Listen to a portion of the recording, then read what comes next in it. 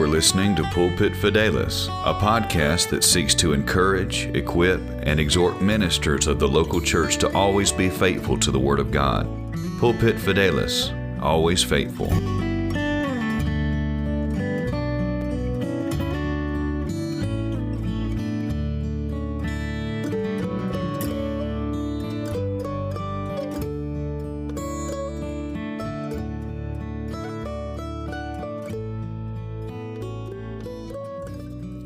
Welcome to Pulpit Fidelis. I'm your host, Jay Knight, and we're so very thankful that you have joined us today for this special holiday episode that we've titled Glad Tidings, the privilege of preaching the incarnation of Jesus Christ. Just want to take a moment, first of all, to wish you and your family a very Merry Christmas, Happy New Year. And in the spirit of the season, we want to make you aware of a giveaway opportunity that you can join in on right now. Just as soon as you hear this podcast, you can go right from where you are and join this giveaway. We hope that you will, hope that you'll have a great time doing so. We're going to be giving away a free copy of Bryan Chapell's book, Christ-Centered Preaching. It is one of the most invaluable resources the expositor could have in his arsenal, in his library. It is a wonderful treatise, a wonderful book that defines and describes and also gives practical information regarding the art of the expository sermon. We're going to be giving away a free copy of this book. All you have to do to enter is make sure that you are a member of our Pulpit Fidelis Podcast Friends group page on Facebook, and we'd like for you to post, and again, in the spirit of the season, I want you to post a brief statement, maybe even a word, to tell us what Jesus means to you. Again, to enter this giveaway, to perhaps win Bryan Chapell's wonderful book on expository preaching, Christ-Centered Preaching, all you have to do, make sure that you are connected with us on the Pulpit Fidelis Podcast Friends page on Facebook. Post a brief statement telling us what you think of Jesus, what he means to you, and that is all that you have to do. Of those that post, we'll take the names and we will draw them at random, and we will choose a winner. The winner will be announced via our group page as well as our Twitter and Instagram accounts. And the deadline to post and to get in on this giveaway is December the 29th. We're actually going to extend the Christmas season a little longer than the 25th. We're going to go all the way to the 29th. That's a Sunday. You have until then to make your post. Even if you've passed that date, you can still let us know what Jesus means to you. We'd love to see that. But nonetheless, we want you to know about this giveaway so that you'll have an opportunity to perhaps win this great book for yourself or for the expositor in your life. So that's what we are hoping that we can do, again, just to equip and give you more tools to build and to maintain an expositional, scriptural, stable ministry of declaring and teaching the Word. We hope that you'll enjoy the episode today, and we're so thankful for you. What a joy it is to know that through all of the difficulties, the upsets, and the curveballs that have been thrown at us over the last few years, that even still as we come to this holiday season, we can find that there is a holy hush that seems to come over the heart of the believer as we join with our families, with our church families, to think and to thank God for the incarnation, the coming of Jesus Christ. What a gift. What a gift it is that we have to unwrap and to unravel before one another as we take a look into the Word of God each year. And I trust with renewed senses of praise and glory that we see our beloved Lord. And we get just a deeper, more passionate zeal to declare Him. Find that He is the hope of the nations. Find that He is the answer for the ills of mankind. That the world that so long had lay in sin's dark night has had a great, wonderful, bright beam shine across it in the form of the Lord Jesus, He who came full of grace and truth, to behold the Lamb of God, which takes away the sin of the world. I can't help but think about one of my favorite, if not my favorite, Christmas hymns during this time. I do find that in the Christmas season, what an opportunity we have in our hymnody, in our praise and our worship to reflect on the Lord Jesus. I'm sure there are many wonderful songs that have been written in recent years. No doubt there have been wonderful songs written by Christian hymn writers and others that have put in poetry form these glorious truths of the gospel. But there's something about looking back into the centuries and seeing the gospel so wonderfully displayed through Christmas hymns. I think of O Come, Emmanuel. That's one of my favorites, not only because of the wonderful theology that runs so deep in the song, but the melody of the song is so beautiful. It's so arresting as we think about just really a unique hymn. And of course I love it. O come, all ye faithful. Sovereign Grace Music has a slightly updated version of that. O come, all ye unfaithful. And both of them are staples around our house when we think about the Christmas season. O holy night, O little town of Bethlehem, the first Noel away in a manger, and the list goes on and on.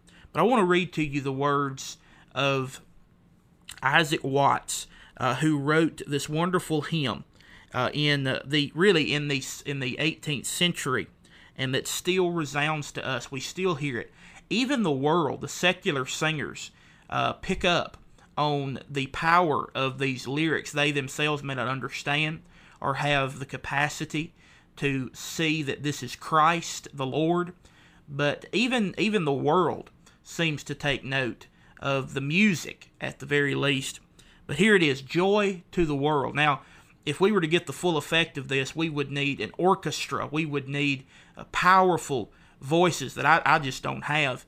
We truly can't grasp the glories and the wonder of this song. It needs multiple voices. It deserves so much more. But I'll read it to us. Joy to the world, the Lord is come.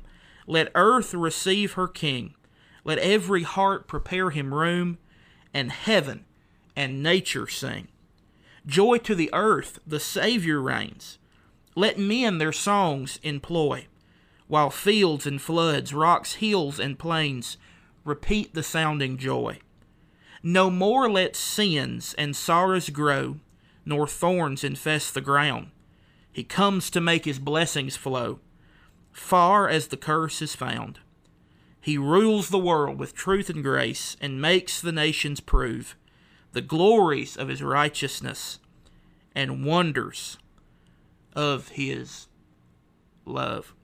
We're talking today about the minister's opportunity to preach and to teach on the incarnation of Jesus Christ. We read it from an angelic message in Luke chapter number 2, where we find that the angels have come and appeared to the shepherds. Luke chapter 2 verse 8 says, And there were in the same country shepherds abiding in the field, keeping watch over their flock by night. And lo, the angel of the Lord came upon them, and the glory of the Lord shone round about them, and they were sore afraid. And the angel said unto them, Fear not, for behold, I bring you good tidings of great joy, which shall be to all people. For unto you is born this day in the city of David a Savior, which is Christ the Lord. And this shall be a sign unto you. You shall find the babe wrapped in swaddling clothes, lying in a manger. And suddenly there was with the angel a multitude of the heavenly host, praising God, and saying, Glory to God in the highest, and on earth peace, goodwill toward men. The privilege of preaching the incarnation. I want to take just a moment today, very briefly, to edify and to encourage you by way of always having a fresh zeal and desire when it comes to preaching and teaching the incarnation. Earthly holidays at times do come with their own monotony, don't they? There are certain days that come and go without much emphasis, without much thought. But I think about Christmas. Of course, Christmas and Easter have similar themes as far as Christians are concerned, one being the coming of Christ to us and the gift that he brings of himself, and the other being the fruition of that gift, the completion of the work he came to begin in this world.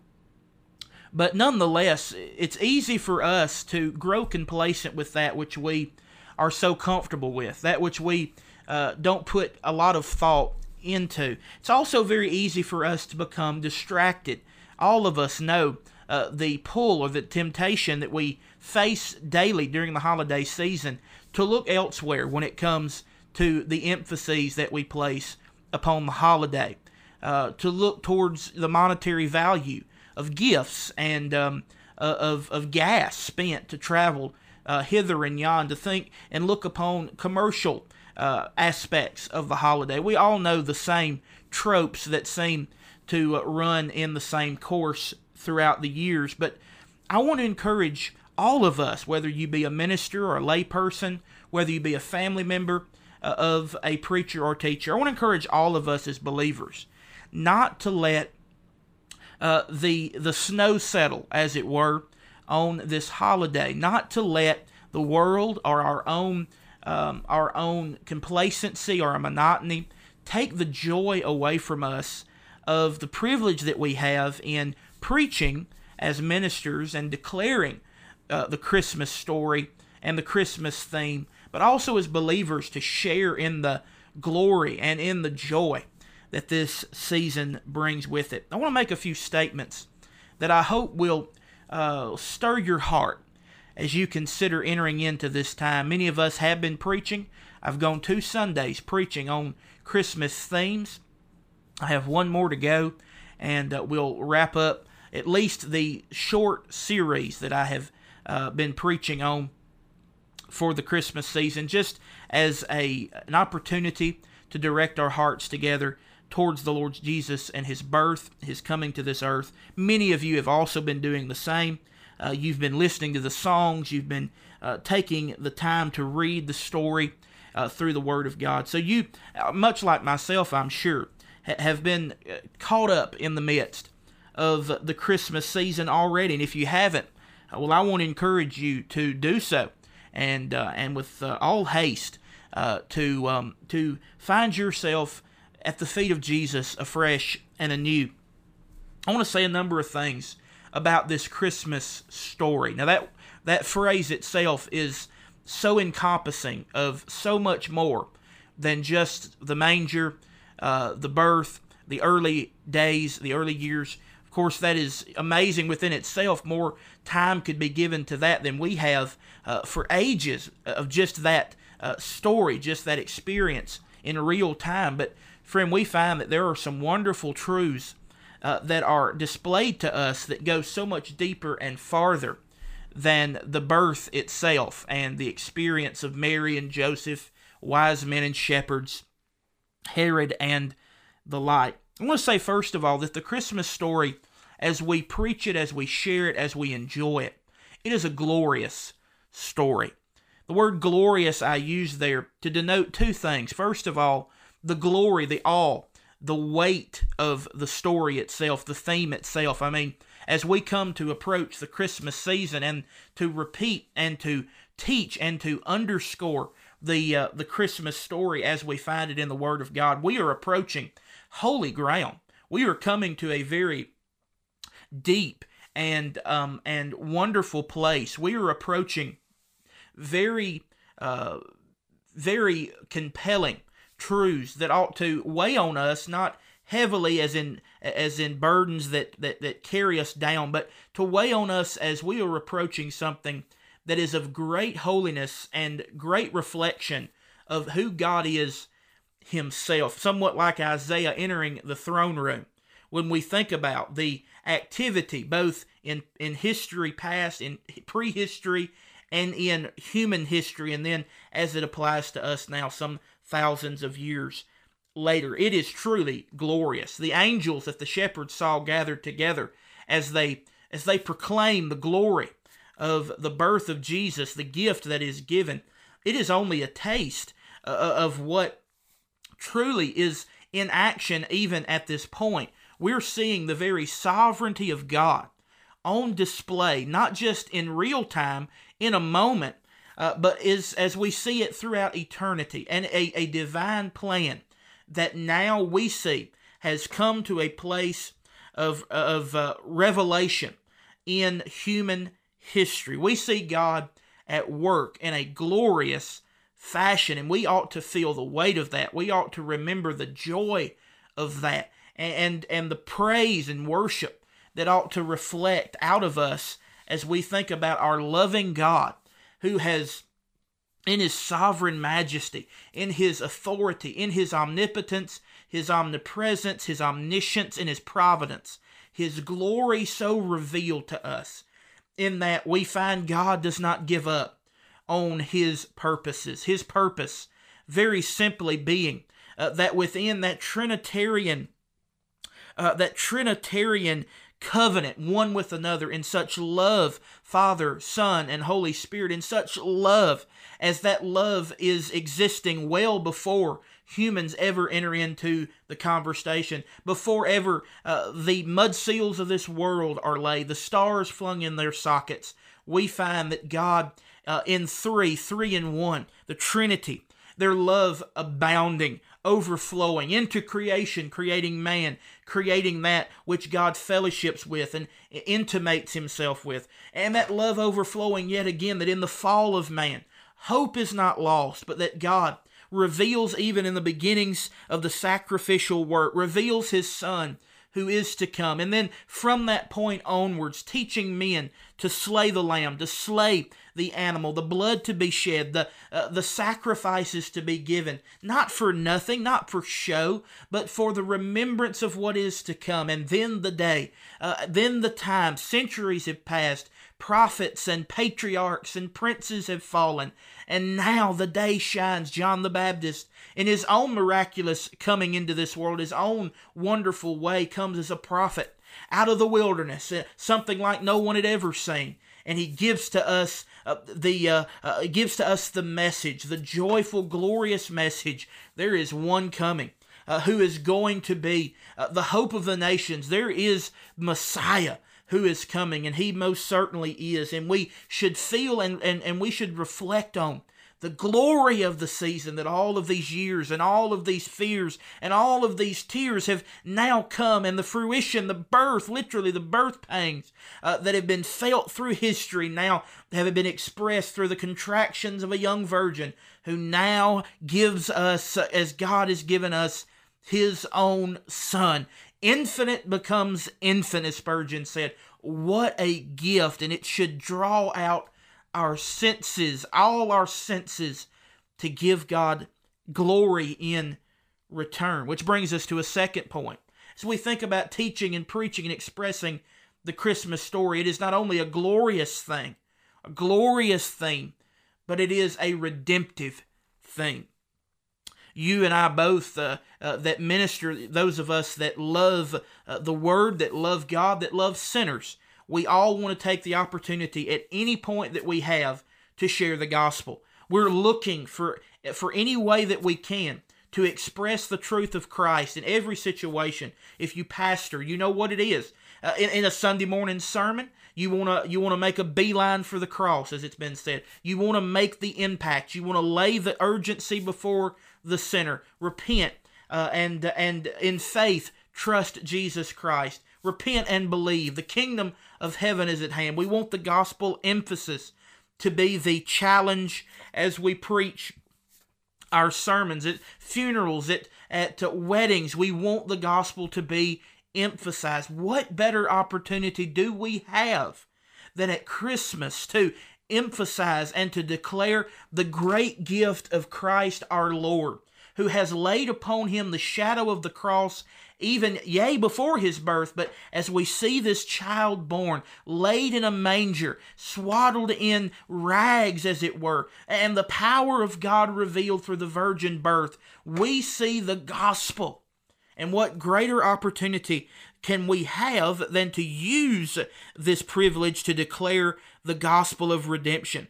Herman Bavinck, the great theologian, had this to say: "The gospel is sheer good tidings, not demand, but promise, not duty, but gift." The birth of Christ begins for us, as we look at it in human history and human terms and understanding, begins for us our own understanding of the fact that we in ourselves are hopeless, that the curse has afflicted all of creation, even most revealed in the depravity of man, that there is no hope within humanity. The arm of the flesh has failed us. Kingdoms and armies have failed us, and we find that within our own ingenuities that we are faulty and that we will always fall short of the glory of God. We're racked with sin, infected with poison, but here comes the cure, born in Bethlehem. Here comes the bread of life, born in the house of bread. Here comes the living water, born as he was, in a miraculous fashion, to reveal to us that even out of nothing God creates everything. Out of a dead, sinful heart, God creates life through regeneration. Genesis 3:15. It is a verse that we ought not overlook when we consider the Christmas story, for Christ's incarnation, his birth, is the fulfillment of this prophecy. There is the curse is being laid upon Adam and Eve for their sin. The curse laid upon the serpent for his deception. Amongst that cursing that God places, he gives to us the proto-evangelium. That is a first gospel glimpse that we find. As the Lord says to the serpent, that the seed of the woman is going to come, that his head will be broken under his heel, that Satan would find as he's lain in the dust of the earth, that he will be crushed. That is what Christ came to do. He came that men no more may die. Not just a physical death, though it is a sign of the curse, but eternal death, eternal darkness.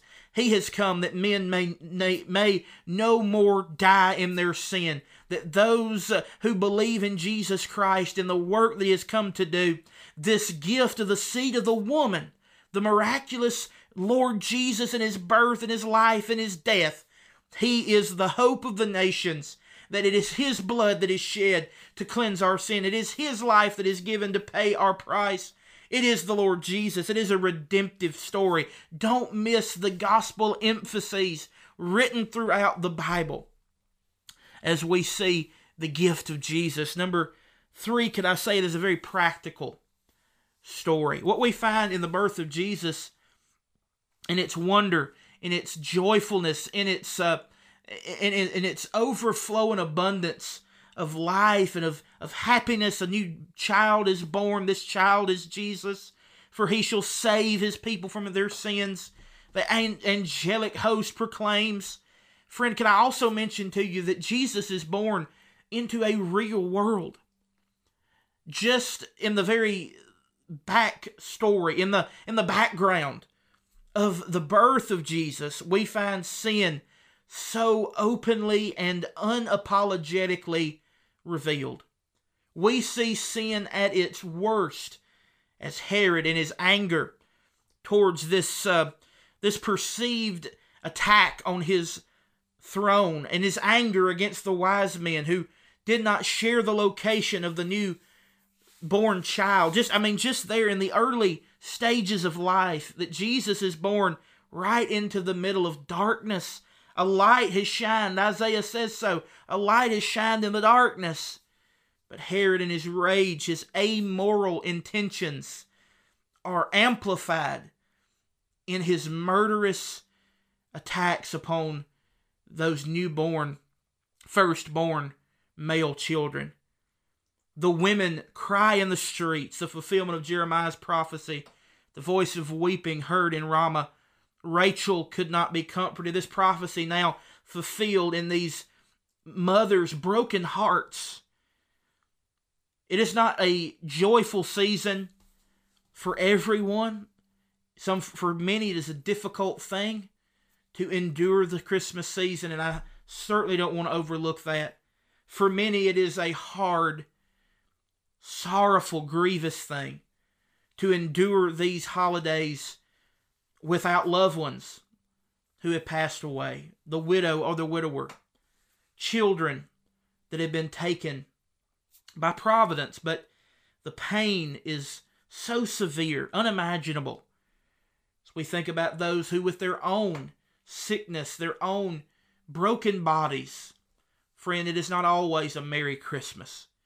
And we as ministers need to be cognizant that the birth of Christ is not only kept in the laurels and the glitter and the gold and the red and the festivities, though there must be festivities, great cheer, but that is not the only place that Christ can reach.